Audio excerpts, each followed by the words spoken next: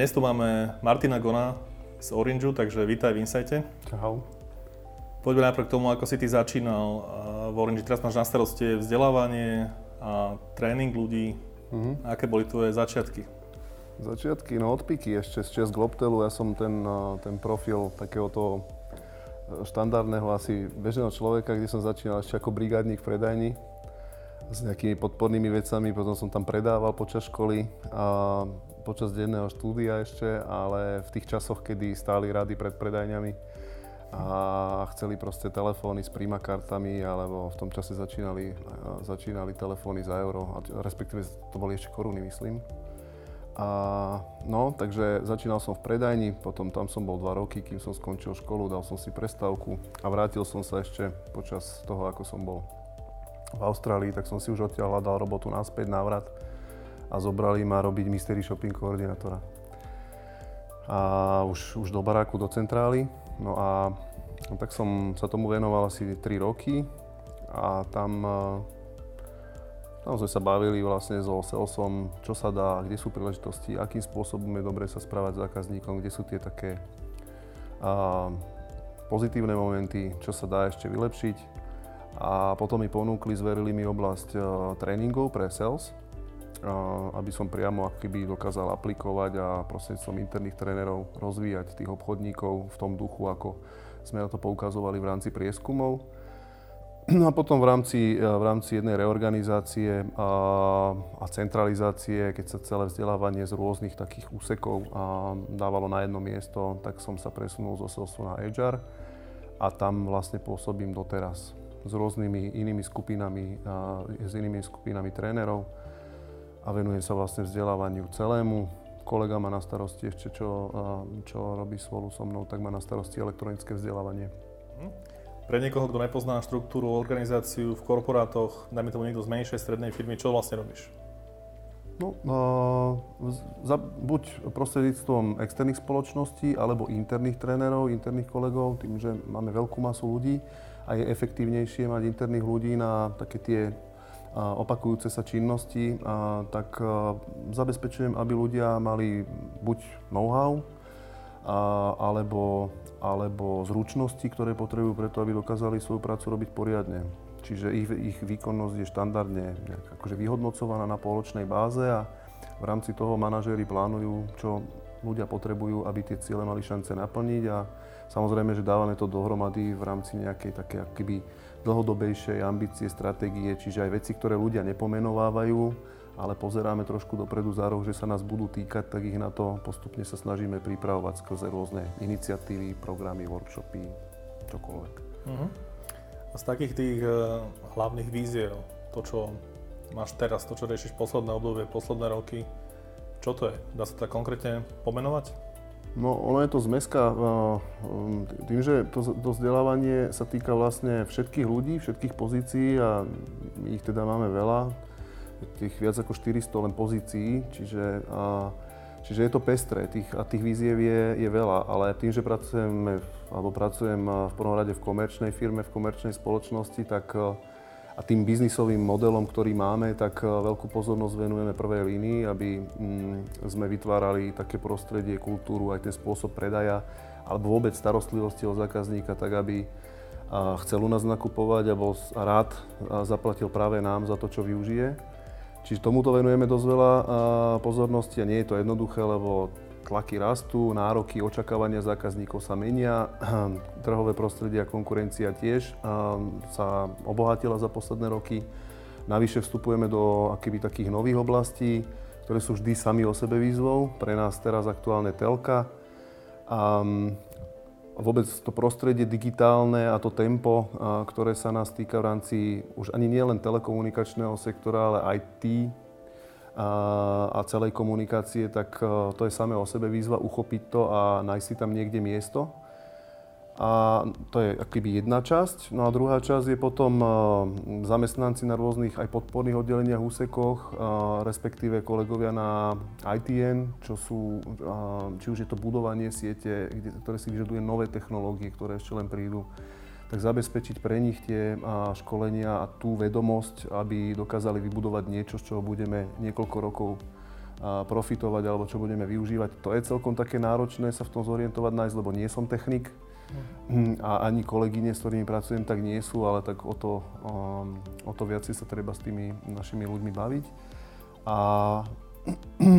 No a manažerská komunita, alebo teda potom nejakým spôsobom vytvárať pre všetkých tých zamestnancov spolu s manažérmi také zázemie, aby sme naplňali očakávania nielen naše vlastné, ale aj akcionára, tak to je kapitola sama o sebe. To už hovoríme o nejakej také manažerskej alebo vôbec celofiremnej takej kultúre, na ktorej je stále treba nejak pracovať. A za tie roky, čo sa podľa teba zmenilo, keď bol ešte Globtel a čo sa zmenilo dnes v zmysle toho, tých tréningov, vzdelávania alebo toho salesu, tej prvej línie, ak si hovoril? No zmenilo sa toho veľmi veľa.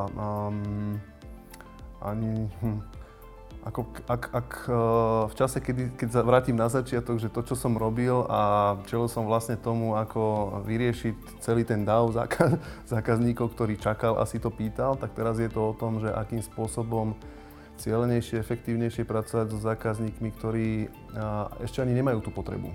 A využívať všetky momenty, keď človek čo je len trochu naznačí, už len tým záujmom, že príde buď do predajne, alebo zavolá na zákaznícku linku, alebo sa niekde naloguje na e-shop, tak akým spôsobom sa na ňo s ním spojiť a pracovať s ním tak, aby sme mu dokázali približiť, čo by mohol mať a čo by mu mohlo priniesť nejakú výhodu, úžitok a uľahčí mu situáciu a bude to mať pre ňo tú hodnotu, že nám dá zveriť svoje peniaze, ktoré my zasa investujeme do novej technológie alebo do nových produktov a služieb. Čiže je to úplne iné.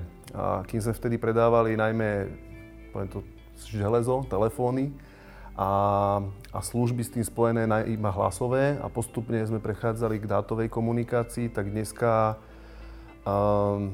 už ponúkame vlastne riešenia pre domácnosti, všetkých členov rodiny, ktoré sú navzájom prepojené, aby z toho dokázal benefitovať každý jeden člen rodiny.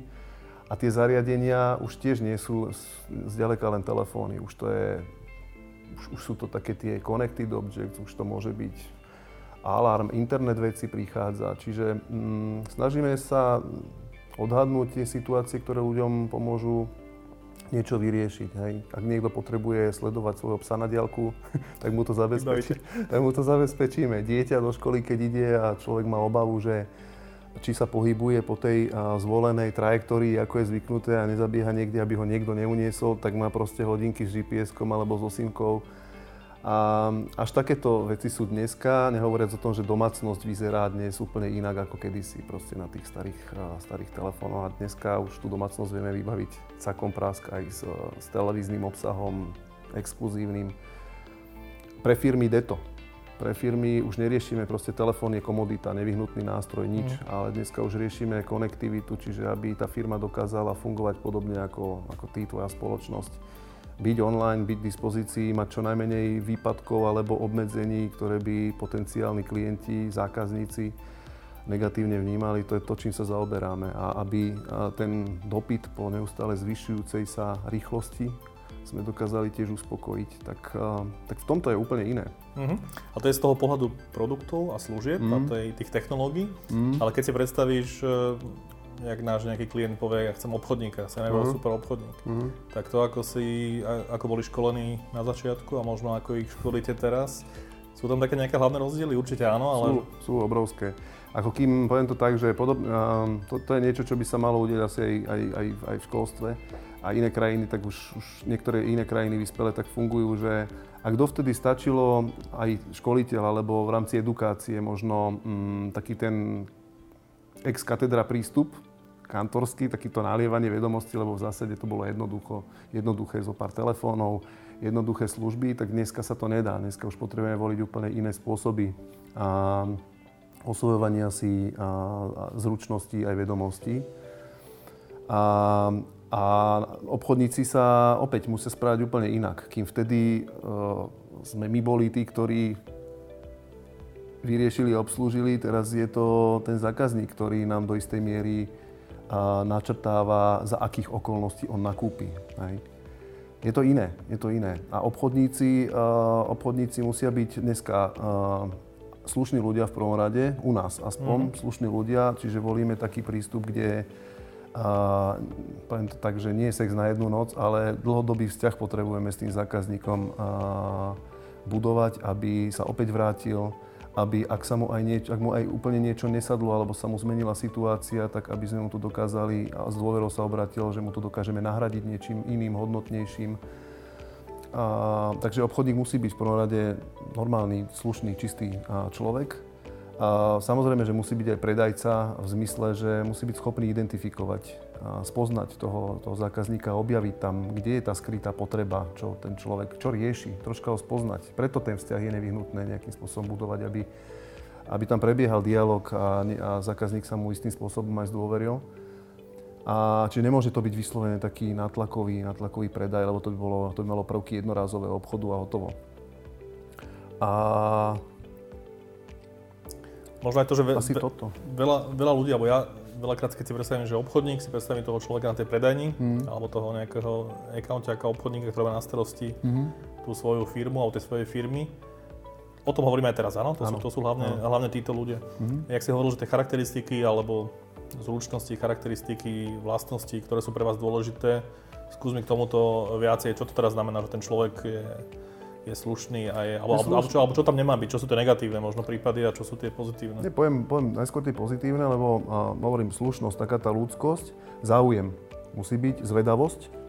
Zvedavosť kvôli tomu, že spoznávať tých ľudí napriek tomu, že sa to javí, že za deň sa vymení strašne veľa ľudí, napríklad v predajni.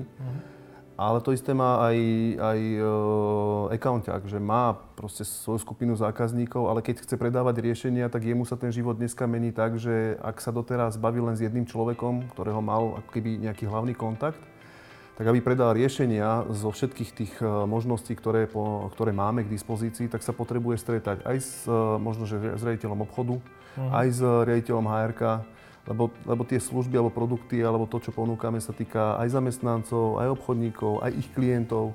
S ITčkárom musí jednať, čiže v tomto je to akoby také pestré a náročnejšie pre samotného obchodníka, že musí byť zvedavý. Musí z každej tej strany niečo pochytiť, zaregistrovať, vďaka čomu on dokáže vyriešiť istú situáciu a nakombinovať taký mix, ktorý fakt bude pre toho zákazníka osožný. Čiže toto. A istým spôsobom musí vedieť dobre aj počítať, mať také logické uvažovanie, aby si dokázal veľmi rýchlo prerátať a oprioritizovať, že čo je to, čo vyriešime dneska, čo je to, čo nie je ešte isté a vyriešime trošku neskôr, vrátime sa k tomu, alebo nadväzuje na ten produkt a službu, že si to vyžaduje ako keby nejakú postupnosť krokov. A dobré je, pokiaľ je fakt akože ľudský, že má humor, lebo to pomáha zasa v tých náročných situáciách, kedy je to veľmi veľa a troška to odľahčí aj tú komunikáciu, aj to pomáha budovať ten samotný vzťah.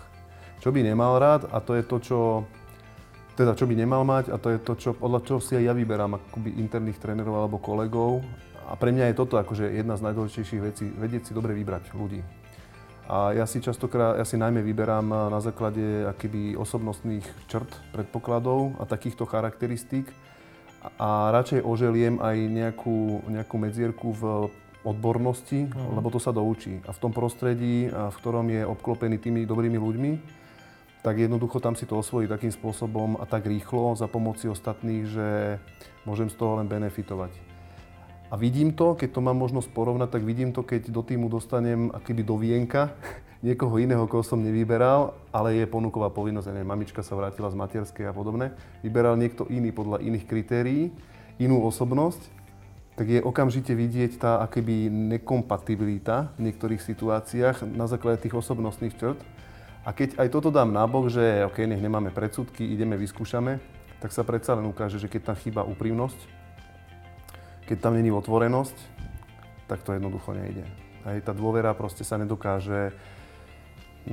Ja hovorím, že na peknú knižku som čítal teraz nedávno, lebo som to dostal ako taký darček, pozornosť od Simona Sineka, že tým nie sú proste len ľudia, ktorí pracujú spolu, ale tým sú ľudia, ktorí si navzájom dôverujú. A u mňa akože to úplne v tíme platí, že tam je cítiť potom, že aj tie ťažšie obdobia sa ľahšie zvládajú. Aj sa vieme ľahšie popasovať so všetkou tou neistotou, keď musíme iných naučiť niečo, čo sami ešte nevieme. Takže toto sú také vlastnosti, ktoré sú dôležité aj pre mňa. A vidím, že aj kolegovia, keď vyberajú obchodníkov, tak na to prihliadajú, že ich dokážeme naučiť tú obchodníčinu. Proste keď budú ľudia, keď budú mať záujem, keď budú zvedaví, tak ostatní ich naučíme. To znamená, že myslíš si, že tie firmy v dnešnej dobe ako keby robia chybu, keď sa pozerajú na tú odbornosť? Nemáš to... Neviem to úplne posúdiť, lebo nerobím si nejaký až takýto ako keby prehľad, ale viem si predstaviť, že veľa akoby, a vidím to na kolegoch, hej, že niekto proste, aby som nehovoril o iných firmách, tak vidím na kolegoch, že niekto proste prirodzene alebo aj pod tým tlakom podľahne tomu krátkodobému dojmu víťazstva, že zoberiem hotového človeka. A tie možno, že osobnostné vlastnosti alebo tie dôležité dlhotrvajúce črty, ktoré sa mu budú ukazovať neustále, tak akýby dá na chvíľku nabok. A v tom prípade moja skúsenosť je, že to je časovaná bomba. Že príde situácia, kedy sa mu tá nekalá, alebo taká tá, nekalá vlastnosť prejaví v tom najnevhodnejšom momente a začne mu to deštruovať. Proste buď tým, alebo ho postaví do väčších úzkých, ako v ktorých bol, keď hľadal človeka. Čiže to je akýby môj názor, moja skúsenosť, že viem si predstaviť, že tomu tlaku sa dá podľahnúť, najmä teraz, keď je to prostredie na trhu práce také, že aj proste ľudia si vyberajú, aj špekulujú, myslím tým kandidáti, alebo ten trh práce, že dopyt je veľký. Viem si predstaviť, že si poviem, že vyberiem jednoho medzi slepými, ale hovorím, že ja som voči tomuto taký akože naopak opatrný, že radšej aj s týmom sme dohodnutí, že zamakáme, len nech sme si akoby viacej istí alebo presvedčení, že si bereme medzi seba človeka, ktorý osobnostne alebo ľudsky dlhodobo s nami dokáže fungovať a ostatného naučíme. Samozrejme, že pokiaľ sa ukáže, že ho to nenaučíme, že tá odbornosť, že som prehliadol nejaký moment, že on k tomu nemá vzťah alebo má k tomu vyslovene odpor a chýba tam ten chtíč, tak nič, tak sa rozlúčime, povieme si, že OK, to by bolo trápenie. Ale zasa slušne, čestne a vtedy už sme si akoby všetci vedomí toho, že je to trápenie, nejde to. A zasa tam platí tá otvorenosť aj z druhej strany, z mojej. Čo sa týka tých vecí, keď si hovoril, že si aj možno vybral a niečo sa ukázalo neskôr, sú aj také konkrétne, možno, nechcem povedať, že negatívne, ale veci, kde si povedal spätne, že to bola chyba, ako to vyzeralo, ako sa to prejaví v takej veľkej firme, ako je Orange? Ale z toho tvojho pohľadu. Prejaví sa to vo viacerých rovinách. Aj dá sa to v princípe spraviť tak, že si to nikto nevšimne. že ten človek proste dlhodobo... Korporácie majú tú nevýhodu, že tým, že je veľa ľudí, tak ten individuálny kvázi výkon alebo ten príspevok sa tam dokáže strátiť. Alebo nejakú dobu človek sa tam dokáže premotať. A potom to závisí vyslovene od toho ako keby manažéra a že nakoľko to chce riešiť a dať si na poriadok, alebo nakoľko mu ten stav nejak vyhovuje, až podľahne proste tomu, že sa s tým zmierí a nejak sa to samospádom vyrieši. Ale situácie boli aj z toho súdka, že som podcenil tú odbornosť, že to ten človek nedal. Myslel som si, že ho tú trénerskú zručnosť naučíme, lebo bol šikovný obchodník. Ale nedal to. Rozlúčili sme sa na konci skúšobnej doby po niekoľkých pokusoch. Všetko čisté, transparentné, videl som ho niekoľkokrát, bavili sme sa otvorene, kolegovia pomohli.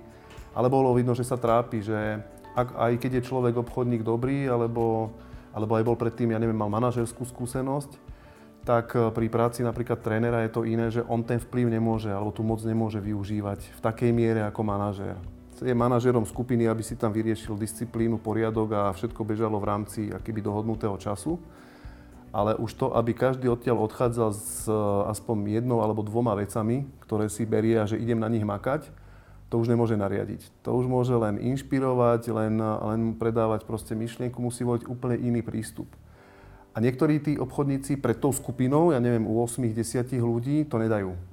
Dá to možno, že individuálne, keby bol mentorom, ale to je to zase, čo som si nemohol dovoliť ja, že máme tu na 1000 ľudí, ktorým sa je potrebné počas celého roka venovať a nemôžeme to robiť one to one. Potrebujeme to robiť v skupinách, aby to bolo efektívne a pred tou skupinou napriek všetkej tej podpore to nejde. To bol jeden príklad, odbornosť pri trénerovi, trénerská zručnosť. A iný príklad bol osobnostný, že Nebol som si istý, povedal som si, že vyskúšam a to, čo som mal obavu, tak sa mi ukázalo a súviselo s úprimnosťou. S otvorenosťou, úprimnosťou. Ja stále razím to, aj hovorím každému jednému a taký sa snažím byť aj ja, že čokoľvek sa udeje problém, alebo je ťažkosť, čokoľvek, tak sa bavme, príď, povedz, aby sme mohli vyriešiť. Nech to nehnysá, nech to nebopná, nech sa nedostaneme do nejakej bubliny, kde už nebudeme vedieť, že ani čo to spôsobilo a nebudeme vidieť ani cestu von. Takže snažím sa s každým ako keby jednať otvorene, úprimne a naopak to aj vyžadujem, hej. No a v momente, keď sa prejavila táto črta, že niekto klamal, zaviedol ma jedenkrát, tak sme sa bavili o tom, že bacha, toto nie, to je istým spôsobom precedens. A jedno, že či to je nejaká drobnosť alebo podstatná vec. A ak si potrebuješ vyriešiť súkromné veci, tak mi to povedz, pustím ťa, keď je to možné, ale nie, že mi budeš klamať a tváriť sa, že pracuješ, keď si niekde inde napríklad. No a ono sa to potom prejavilo inde, už priamo v práci. Tak sme sa rozlúčili proste.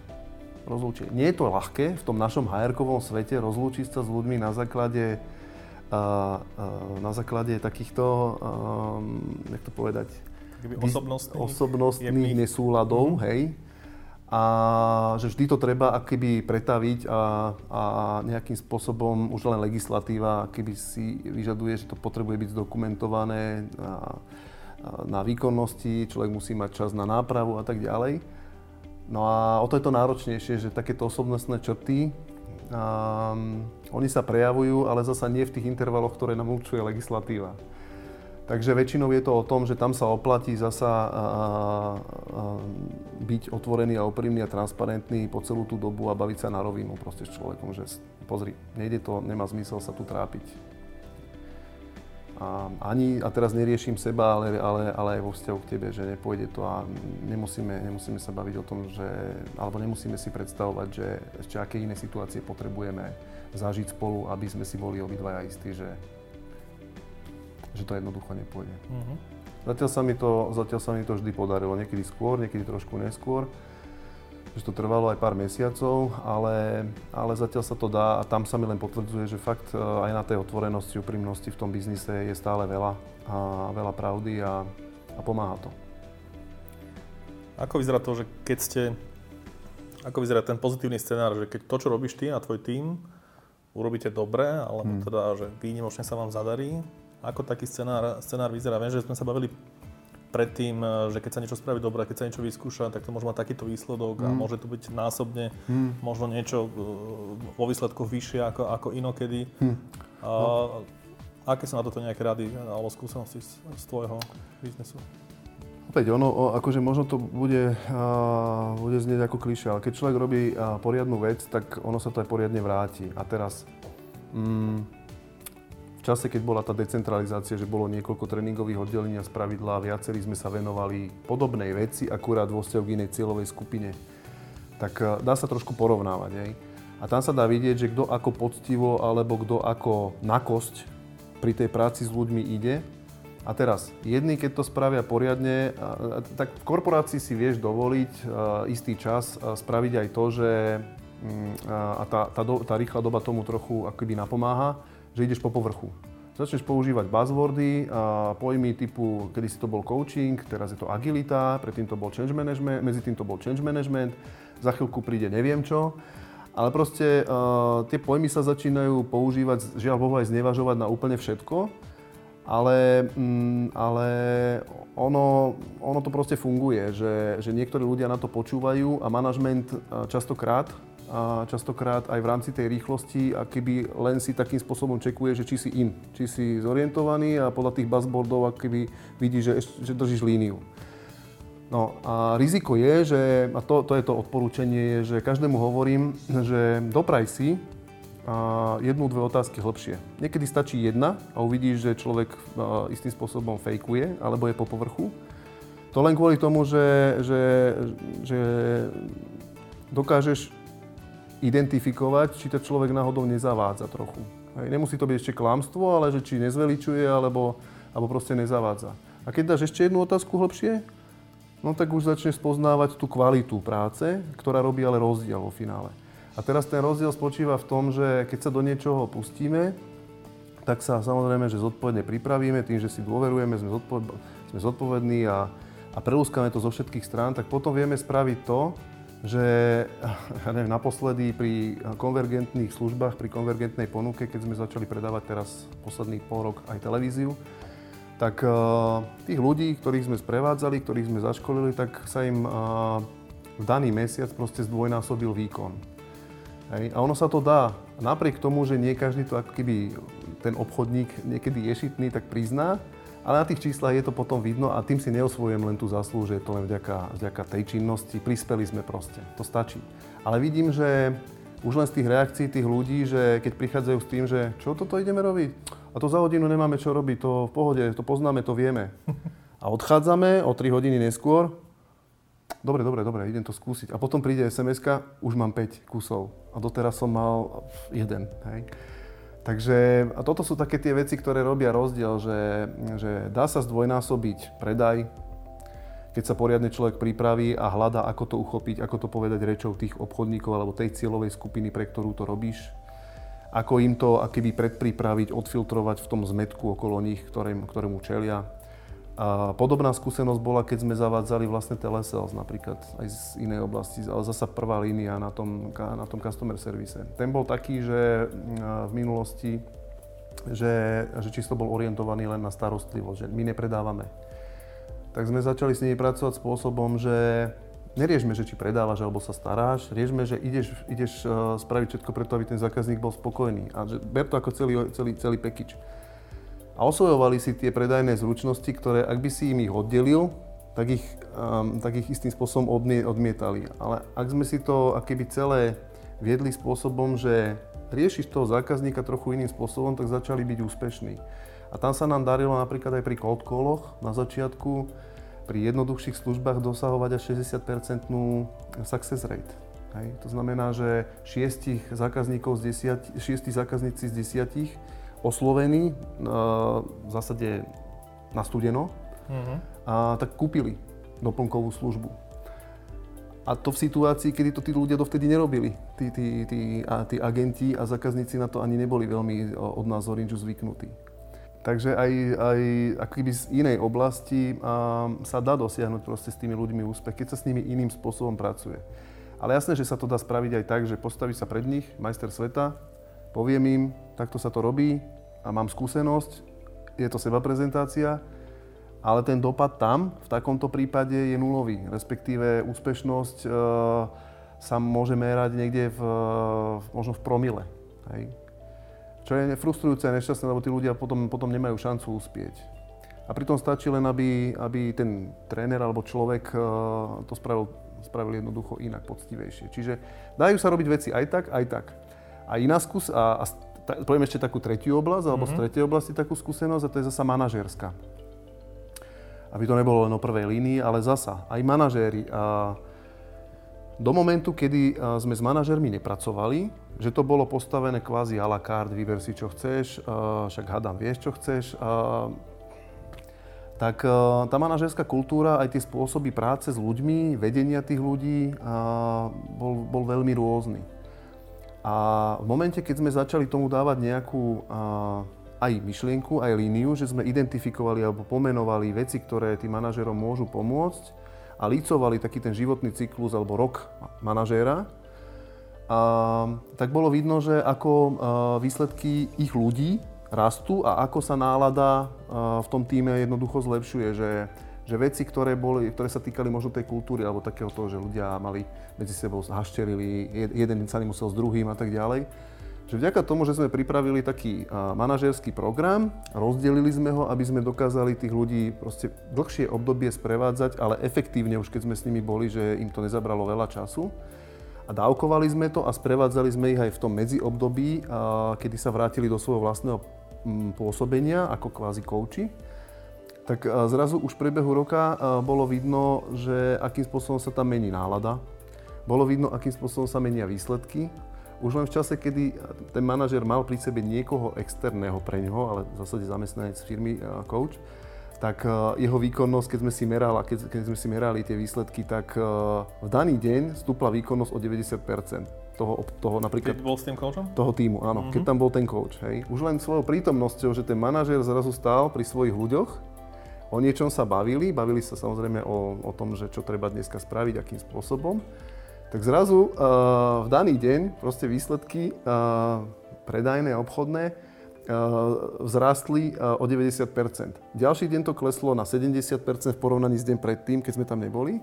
Ďalší deň na 60% a takto to postupne akože klesalo a zastavilo sa to niekde na úrovni, že aj keď sme tam už neboli, tak jednoducho tie výsledky boli vyššie ako predtým.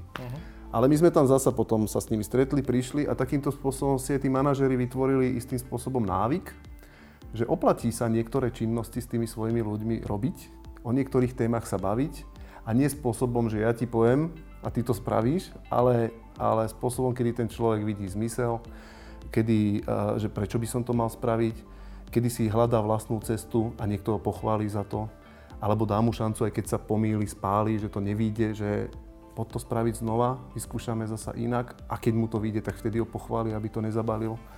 Takže toto sú napríklad tie veci, ktoré je vidno, že aj v tej manažerskej praxi pri rozvoji manažerov pomáhajú. Hoci musím povedať a priznať, že nie každý manažer o to stojí. Hej. A je to istý diskomfort a tiež si to vyžaduje zasa istú dôveru, aby sa človek necítil príliš buď zraniteľný, alebo neviem, asi zraniteľný. Ešte keď si spomínal že sa podarilo zvýšiť pri telesalese s manažermi, keby si taký možno bežný podnikateľ mal predstaviť, že OK, zvýšili 2-krát tržby alebo predaj, ale to je veľká firma, to je Orange, to my sme úplne niekde inde, my robíme inak. Keby som mal byť konkrétny, keď napadne, že OK, spravili sme toto, a na základe toho sa nám podarilo toto. Dá sa tam povedať nejaký taký pozitívny scenár, napríklad s tými frontline, alebo s tými ľuďmi, ktorí sú na predajni, to sa vie predstaviť asi každý. A každý má nejakých obchodníkov, ktorí sú v reálnom svete tam vonku. Čo boli také tie úspešné scenáre, ktoré môžeš spomenúť, alebo aspoň načrtnúť, že teda že skúsili sme spraviť toto konkrétne a toto sa stalo? To je čokoľvek. To je čokoľvek. Ak príde šikovný, dobre pripravený človek do toho prostredia a je ľudský, respektíve zvedavý, že sa pýta, zaujíma a skúma, akým spôsobom ten človek, či je v predajni alebo obchodník, proste funguje a je schopný s ním komunikovať tak, aby ho inšpiroval k trošku len zmene jeho zaužívaného postupu, tak jednoducho sa to prejaví na výsledku. Toto je asi taký generický návod. Nie je to čokoľvek. Lebo ja to len vidím, že je jedno, že či sa bavím, či sa stretám so skúsenými obchodníkmi, alebo s novými. Ak tam je tá dôvera, ten vzťah, ktorý si potrebuje kolega z môjho tímu akoby veľmi rýchlo vytvoriť na tej ľudskej rovine, ako náhle tam prebehne zasa to spoločné naladenie, rešpekt voči tomu, že ako to robíš, výborne funguje, nefunguje, čo keby sme sa pozreli na to takto, prejdú si to a to v zásade môže robiť aj manažér, len častokrát manažér tak hlboko nejde, lebo nemá čas, lebo to nevníma, že je to dôležité za potrebné. Čiže už len ten element niekoho zvonku môže pomôcť. Len treba si fakt zasa dať poctivo záležať, že koho si tam pustím. Lebo sú akože tie aj externé tréningové spoločnosti, rastie to jak huby po daždi, dneska je každý konzultant, dneska je každý tréner.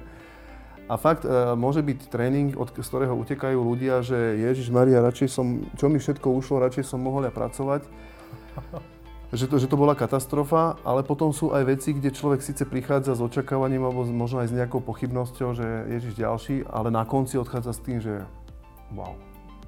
To bolo niečo. A nie, že je to len jedna vec, že je tam náboj, tá pozitívna energia, že idem do toho, už som si to vyskúšal, už viem aj ako, ale že on fakt príde, ten človečík a hneď niečo z toho si vyskúša. A keď je tam pri ňom zasa niekto, a nemusí to byť tréner, to môže byť tréner, môže to byť manažér alebo niekto, keď je tam niekto pri ňom, kto si všimne, že a pochváli ho trocha, potlapka, tak to jednoducho ide. A je jedno, či to je pri novom, pri skúsenom, je jedno, či sa to týka oblasti, ktorá je nová, alebo je to stará, akurát o ňu ignoroval alebo neuchopil, je to úplne jedno. A to isté mám pocit, že sa týka aj akoby aj nás manažérov, že je prirodzené, že tiež začneme, že s odstupom času proste robíme veci rovnakým spôsobom, posilnený skúsenosťou, aj nejakou históriou, sa akurát spoliehame, opierame o to, že však vždy to takto išlo, tak to pôjde. Akurát áno, je dobré mať pri sebe niekoho, kto dokáže akoby trošku pozitívne konfrontovať, to nazývam, alebo citlivo upriamiť pozornosť na to, že bacha, niektoré veci sa menia, sú iné a aj ty tomu potrebuješ zmeniť buď slovník, spôsob a tak ďalej. A potom to ide.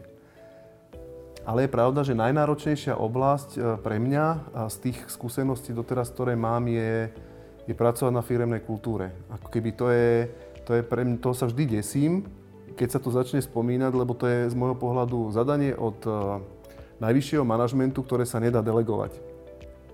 Toto je niečo, čo z môjho pohľadu proste potrebuje mať nejaký vzor a príklad na tej najvyššej úrovni, aby byť v tom konzistentný, transparentný, aby všetci tí, ktorí vyčkávajú alebo si nie sú istí, lebo je to istým spôsobom diskomfort, tak aby videli, že tak musím sa už ja pridať a že z tohto už nemôžem vybehnúť. Alebo, ak mi to nesedí, tak je férové si priznať a povedať si, že toto nie, to už je v rozpore s mojimi nejakými princípmi, alebo toto nedám a idem hľadať uplatnenie niekde, kde takéto niečo odo mňa nechcú. Keď si spomenul firemnú kultúru, čo si pod tým predstavuješ ty? Ako vyzerá dobrá a potom tá zlá? No, akákoľvek je dobrá, ktorá vyhovuje akoby vedeniu spoločnosti. Hej. Z môjho pohľadu firemná kultúra je tiež istým spôsobom už dneska taký ten buzzword, ale v zásade, keďže to mám jednoducho povedať, pre mňa je to akoby nálada. Prostredie, v ktorom fungujeme, je toto prostredie, kedy sa človek nejako cíti. A teraz, to si treba povedať, že ako chceme, aby sa človek cítil. Bezpečne? Alebo, ja neviem, má byť zvedavý? To sú elementy, ktoré by sa mali v rámci tej kultúry cieľene nejakým spôsobom podporovať a prípadne vyslovene aj navodzovať, aby to človek zažíval a aby si to mohol porovnať, konfrontovať, že môj nadriadený to takto robí. Náš generál to takto robí? Alebo vo finále je to o tom, že človek neustále akoby vyhodnocuje, porovnáva, že musím či nemusím. Je komfortnejšie sa na to vykašľať, alebo však takto som to robil, a to je jedno, takisto reaguje manažér ako zamestnanec. Ale v momente, kedy príde ten diskomfort, tak je dôležité, aby človek videl, že dá sa to. Tento to robí, nie je to príjemné, skúsim. A z môjho pohľadu zasa sú opäť dva spôsoby reakcie. Vidím, že sú ľudia, ktorí na to reagujú tak, že majú taký ten pozitívny mindset, taký ten postoj budovateľský, že majú radi dobrodružstvo, tak sa vrhajú do nových vecí, alebo sú zvedaví. Hej? To je jedna skupina, že aj to niekde je popísané, že grow mindset alebo niečo také, že sú takí, akurát je ich strašne málo. A potom sú zasa takí, ktorí robia takéto nekomfortné zmeny len pod strachom. Je taký ten defenzívny postoj aj k životu, že spravím, keď to bude nevyhnutné. Spravím, keď to budem musieť. Alebo potrebujem vyslovene nejakú poriadnu facku, ranu, aby som prehodnotil, či niečo zmením alebo nie. A v takejto situácii, keď sa firemná kultúra nejakým spôsobom kryštalizuje, mení, alebo keď je vyslovene zadanie, že potrebujeme sa posunúť z nejakej nálady alebo atmosféry do inej, tak tam je dôležité práve z môjho pohľadu to, aby bol na čele toho ten reprezentant najvyšší, ktorý je príkladom. A ak aj HR-ko alebo človek, manažér, ktorý samozrejme, že má pomôcť, podporiť to vedenie v tej implementácii, lebo on to nedá sám, a však na to sme tam, tak aby tiež mal nejaký ako keby krytý chrbát v situáciách, kedy prípadná banda ľudí, pre ktorých to je diskomfortné a majú vplyv, tak ho proste nevyštvali. Lebo tým v zásade ten člen vedenia akoby popiera, že je to fakt dôležité a že to stojí za to všetko úsilie napriek tomu, že to bolí. A je to ešte navyše častokrát neuchopiteľné v tom krátkodobom rozsahu, že tam sa tie prejavy sledujú naozaj len na úrovni správania a merajú pocitovo cez rôzne ako keby prieskumy, pozorovania a tak ďalej. Na čo zasa nie sú úplne odborníci manažéri, lebo prirodzene sklzávajú k tomu, že si všímajú primárne čísla. Hej. Tak skrze prieskum im vieš aspoň tie čísla nejakým spôsobom priblížiť. Toto z môjho pohľadu je, čo sa týka tej akoby kultúry, také dôležité. Aj ponaučenie, že trikrát som sa do toho akoby vrhal, lebo to bolo delegované, že HR-ko skúste, vyriešte, poďme, potrebujeme, mení sa prostredie, potrebujeme byť viacej digitálni, potrebujeme byť viacej inovatívni, ale nedá sa to delegovať. Nedá sa to delegovať proste.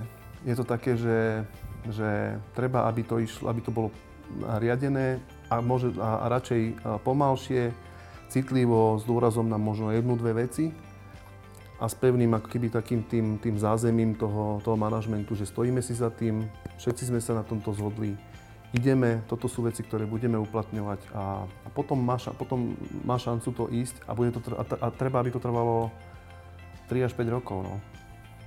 3 až 5 rokov? 3 až 5 rokov. Keď havaruješ, keď to nevyjde, tak najbližšie sa môžeš tak o 3 roky pokúsiť znova, lebo tí ľudia si to pamätajú, hej, že to neúspelo.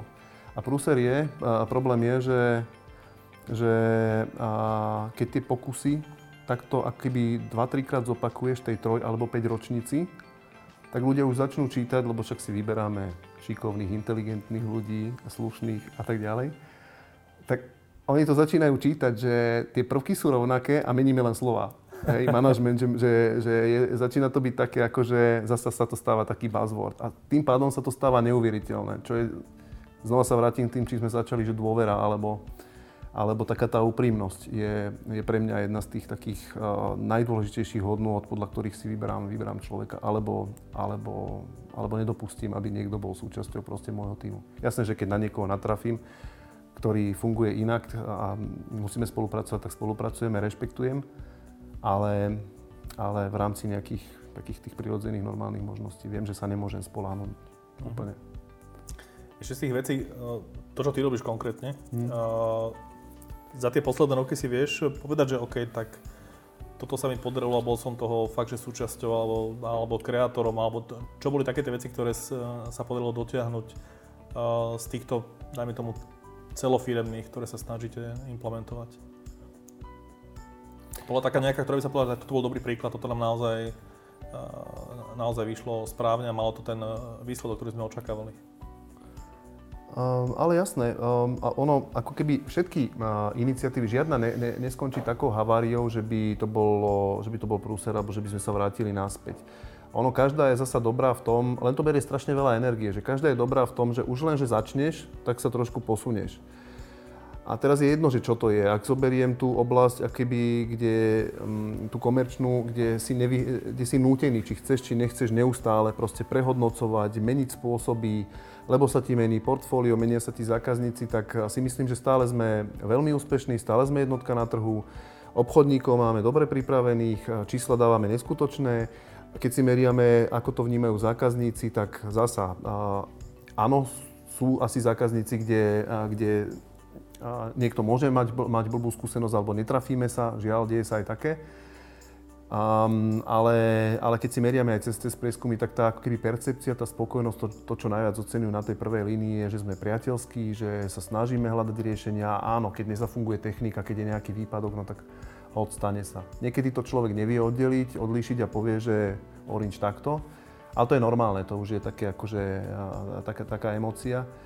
Ale už len to, že sme za 6 mesiacov spustili telku, čo teraz aj s tými všetkými akýby drobnými chorobami, na ktorých sa učíme, tak už len toto je obrovský úspech napríklad. A že tých ľudí sme pripravili na to, aby to vedeli predávať v kontexte iných ďalších riešení, na ktoré sú zákazníci zvyknutí. Toto. V riešeniach pre podnikateľské subjekty, pre klientov, ako si ty, alebo tvoja spoločnosť, respektíve iné veľké korporácie, tak tiež prichádzame s riešeniami v oblasti informačných a komunikačných technológií, ICT, a kde je internet vecí, kde sú riešenia cloudové, kde sú riešenia virtuálneho dátového centra a tak ďalej, že istým spôsobom podobne ako poisťovňa, že outsourcuješ nejaké svoje riziko na niekoho, platíš mu mesačný paušál a on ti kryje chrbát v prípade, že sa ti niečo stane.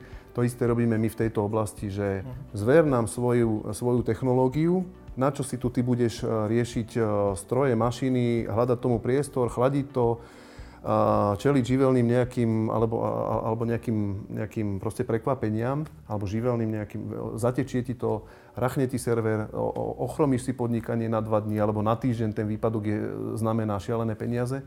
Zver nám toto, však máme obrovské dátové centrum, vieme ti s tým pomôcť, budeš nám mesačne platiť takéto fíčko, nepotrebuješ mať k tomu vlastného nejakého ITčkara, respektíve ITčkara, ktorého máš, využij na iné činnosti. Toto sú napríklad tie veci, ktoré považujem za úspešné, lebo si ich osvojujeme, neboli nám blízke. My sme začínali ako telko operátor, nemáme také zázemie ako naša konkurencia, ktorá je tu etablovaná dlhodobo, ešte pod inou značkou. A všetko to vnímam, že je to úspech, lebo v tých oblastiach rastieme a viem, čo to znamená, alebo čo si to vyžaduje, že je to strašná drína, že aj pre obchodníkov, aj pre nás to spoznať, aj pre manažment tú oblasť pochopiť a vidieť, že koľko to môže priniesť zdrojov na to, aby sme ich znova mohli investovať a uspokojiť aj očakávania akcionárov. Napríklad, hej. Je tam toho veľmi veľa, ale aj v tej manažerskej kultúre je to také, že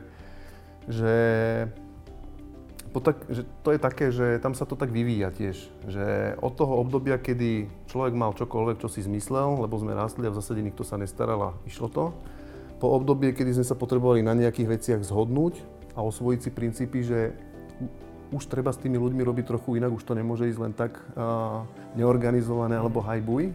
Oni už niečo vyžadujú, očakávajú. Až po dnešnú situáciu, kedy tí ľudia sakra vyžadujú a sakra veľa vecí vyžadujú a začínajú byť nároční a dožadujú sa tej pozornosti. A nielen pozornosti od manažéra, ale aj pozornosti na to, že kde budem sedieť, ako to tu bude vyzerať. Bude to skôr coworkingové centrum, alebo proste budem mať kanceláriu, alebo budem len v open space. Môžem mať home office, že aby som radšej fungoval z home office. To sú všetko veci, ktoré jednoducho už tých manažerov dneska zamestnávajú a musia sa tomu venovať, či chcú alebo nechcú, lebo tí ľudia sa to pýtajú. Generačné, rozdiely dneska, že... Takže to je to, v čom sa, či chceme, či nechceme, v čom sa musíme hýbať a myslím, že sa aj hýbeme, hoci zďaleka nie sme na konci, no ten vývoj nezastavíme. Keď si predstavíš nejakú malostrednú firmu, ktorá má 5-10 obchodníkov a chce veci zlepšiť, čo by si poradil im? Čo sú tie najdôležitejšie veci? No, otázka dobrá. A ťažká odpoveď pre mňa, lebo nemám skúsenosť s riadením firmy, alebo nemám vlastný biznis, v rámci ktorého by som tú situáciu takýmto spôsobom zažil. Ale čo viem povedať je, že ak by som si predstavil svoje oddelenie ako nejakú malú firmu, tak ak človek, a teda majiteľ, konateľ, alebo kdokoľvek to je, na akej pozícii v tej firme, ak vie, čo chce, ak má nejaký víziu, ktorú vie tým ľuďom priblížiť a je ochotný sa o nej baviť, zdieľať. Že to není len o tom, že dám ti notebook, dám ti Excel, dám ti vybavenie a ty to sprav, ale neviem ti povedať, že čo má spraviť, ani neviem, že čo od teba očakávam. Tak keď máš víziu a si ochotný sa o tom s ľuďmi baviť, tak sa dajú proste veci zlepšiť. A teraz, buď si s tým poradí sám, skrze to, že bude sa zaujímať, ako to ten človek dneska robí, čo ho limituje, na čo naráža a bude si to porovnávať s tým, že mám nejaký gap v produkte, mám nevhodne zvolený segment alebo klientelu a trafám naslepo, mrhám energiou, že ich posielam niekde, kde oni vlastne, toto som nechcel. Tam to nemierim. Nejdem predávať do nemocnice produkt, ktorý je určený pre, niekoho úplne iného. A nemôžem to nechať na ňo, lebo vidím, že on si to ešte neodčítal napríklad. Že niekedy stačí naozaj, že tú svoju akoby víziu alebo tú svoju predstavu, vďaka čomu človek podniká, ten svoj sen, ktorý má, tak stále o ňom rozprávať a s tými ľuďmi si ho prechádzať, aby mali šancu sa napojiť na tú vlnu a baviť o tom, že pre koho to je určené, komu tým môžeme pomôcť, čím. Lebo ten obchodník, on keď si odpoveda na tieto otázky, že čím mu môžem pomôcť, akú to má hodnotu, tak ak už vie prepočítavať, on si to nájde, on si tam ten prepočet spraví, že že v čom tá hodnota môže spočívať, koľkokrát sa mu tá situácia opakuje, neviem čo, a my ti toto vyriešime len za. Ale bez toho dialogu, bez tohto to nejde. Dá sa spraviť to, že ten konateľ alebo majiteľ tú prácu deleguje na nejakú externú spoločnosť, tréningovku. Môže si ju vybrať. Nejakí šikovní obchodníci, teda šikovní vzdelávači, ktorí možno, že majú aj skúsenosť s obchodom. Keď sú dobrí, poctiví, tak si to zanalýzujú, prejdú, návrhnú mu postup, ktorý nebude jednorazový, že školenie, workshop, neviem čo, a tým to skončí, všetci sú pripravení, vybavení, už to pôjde. Čo si? Normálne pol roka systematicky dávkovať, jak očkovanie proste. Hepatitidu tiež potrebuješ 3 očkovania, aby ti to prúdilo celý život v krvi. Tuto je to o tom, že dávkuješ, sprevádzaš tých ľudí a teraz buď ty, alebo keď na to nemáš danosť, kapacitu, lebo sa venuješ biznisu, tak nech si vyberie niekoho, kto to jednoducho poriadne spraví. Nie je to jednoduché, treba pozerať referencie, treba si overovať, lebo fakt je tých spoločností veľa, ale sú šikovní ľudia a častokrát sú to individuá. Hej, že je to nezávislý taký ako keby konzultant na voľnej nohe, ktorý už si preskákal kadečím a on už vyslovene má tú svoju akoby víziu alebo ambíciu, že ja chcem pomáhať ľuďom, ale len takým, kde to má zmysel. Kde sa viem napojiť na toho konateľa alebo majiteľa firmy, ktorý mi bude so mnou zdieľať tú svoju myšlienku, pobaví sa o mne prečo, čo, pobaví sa so mnou o tom prečo, čo, koho chcem osloviť, aké mám plány, ambície, z čoho vychádzam. A on už mu to potom vo vzťahu k tým ľuďom nejakým spôsobom pomôže pretaviť a ich bude sprevádzať na tej ceste, keď ich to bude bolieť, keď to bude náročné a tak ďalej. A teraz akurát potrebuje byť tiež z časti niekedy pri tom, aby to tí ľudia nečítali, že konzultant, ten si tu prišiel, dostane svoje peniaze, hoci k tomu pristupuje poctivo, ale môjho šéfa to nezaujíma. Potrebuje on už len kvôli tomuto vysielať signál, že áno, ja na tom trvám, my sme dohodnutí a on mi robí službu, lebo ja sa tomu nestíham venovať, ja rozširujem teraz svoj záber a venujem pozornosť ešte aj iným veciam, nedám to. Hej. Kým si nájdem niekoho iného interne, ktorý by toto dokázal riešiť, tak využijem služby nejakého externého partnera. A neviem, či môžem menovať, tak snáď spomeniem ešte taký príklad. Zase len, prečo si myslím, že toto by mohlo fungovať, alebo prečo by som to odporúčal, lebo keď robím poctivo svoju prácu, som presvedčený, že to funguje a mám zo pár takých konkrétnych príkladov, tak som si istý, že človek, ktorý chce pomôcť, tak pomôže každému, ktorý čo len trochu chce. Dneska je možností, prostriedkov a tak ďalej. Nepomôže človeku, ktorý nechce, on na to nemá moc. Hej.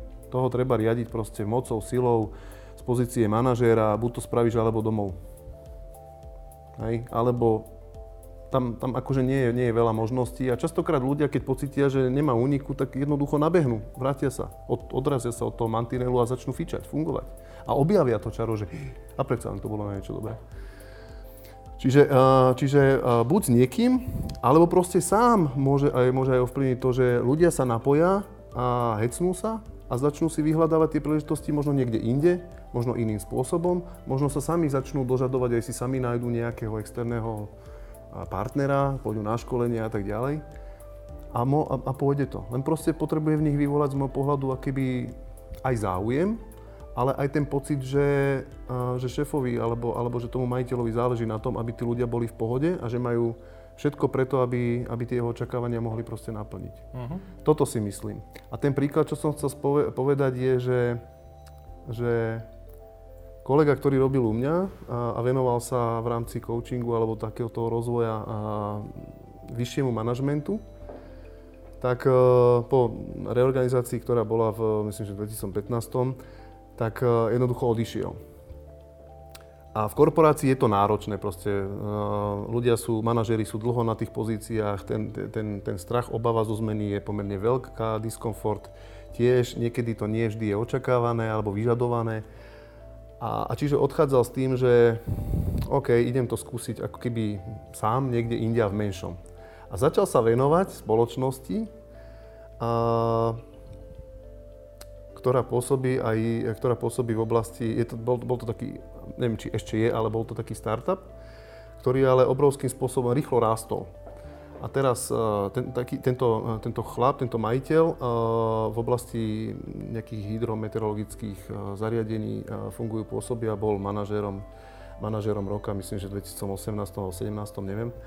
Tak jednoducho hľadal niekoho, potreboval niekoho externého, kto mu pomôže vysporiadať sa s tým jeho zmätkom, že ja naberám, ja rastiem takým spôsobom, že z 10 chlapovej firmy už tu mám 50 ľudí a ono už si to potrebuje asi aj nejak akože usporiadať. Tak mu pomohol práve v rámci tej konzultácie alebo toho sprevádzania, ale pomohol znamená, že oni sa stretávali na pravidelnej báze v priebehu, neviem, či roka alebo 2 rokov a začali pracovať na tom, že sa začali baviť o veciach, ktoré som spomínal, že ako chceš, aby sa tu ľudia cítili. Akú firemnú, a teraz nenazývali to vyslovene firemnou kultúrou, ale bavili sa o tom, že čo chceš, aby tí ľudia, s akou náladou chodili do roboty. Ak si tu sadne, čo chceš, aby na konci dňa on vyprodukoval, alebo s akou emóciou má ísť domov. Aby na druhý deň zasa prišiel taký vysmiatý. A bavili sa aj o tej organizácii, kto s kým spolupracuje, aby eliminovali presne, že neproduktívne činnosti a že sa tam haščeria a neviem čo. Ako vyriešiť to, že je tam je tam skupina chlapov ITčkárov svojských, aby jednoducho spolupracovali, kooperovali, keď navyše tam stále rastú a boli ochotní sa podeliť o skúsenosť a zaučiť nových kolegov. No a hovorím, že on, Marek, začal s tým pánom spolupracovať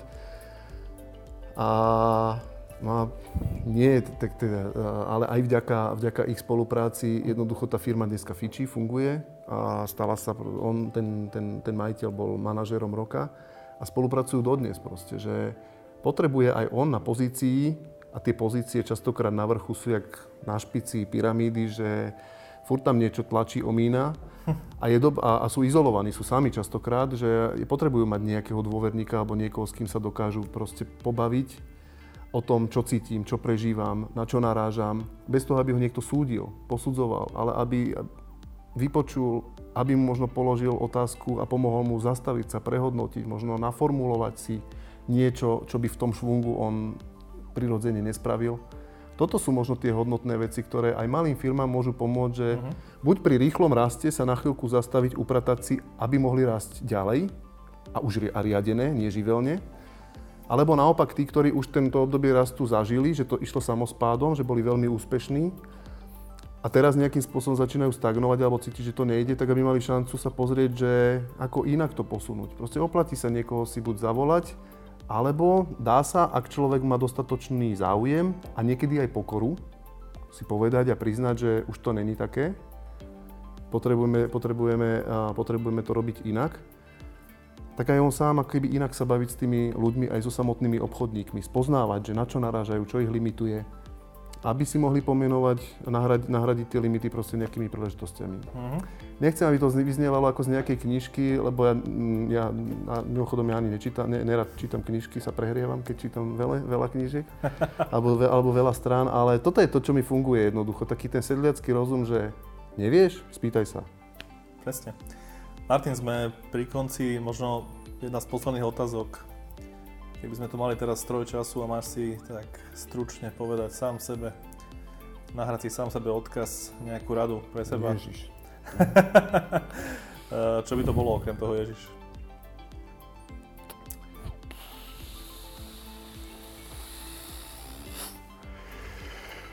No, čo by som si povedal? Vyber si správnych ľudí. To sedí, to platí. Akože z toho, akože nie je veľa vecí, ktoré by som akože ľutoval, lebo v zásade neskôr nepoviem, že žijem šťastný život, mám rodinu, mám zázemie, prácu a radosť stále v tej práci. Čo je pre mňa úžasná škola, a to som si vedomý, že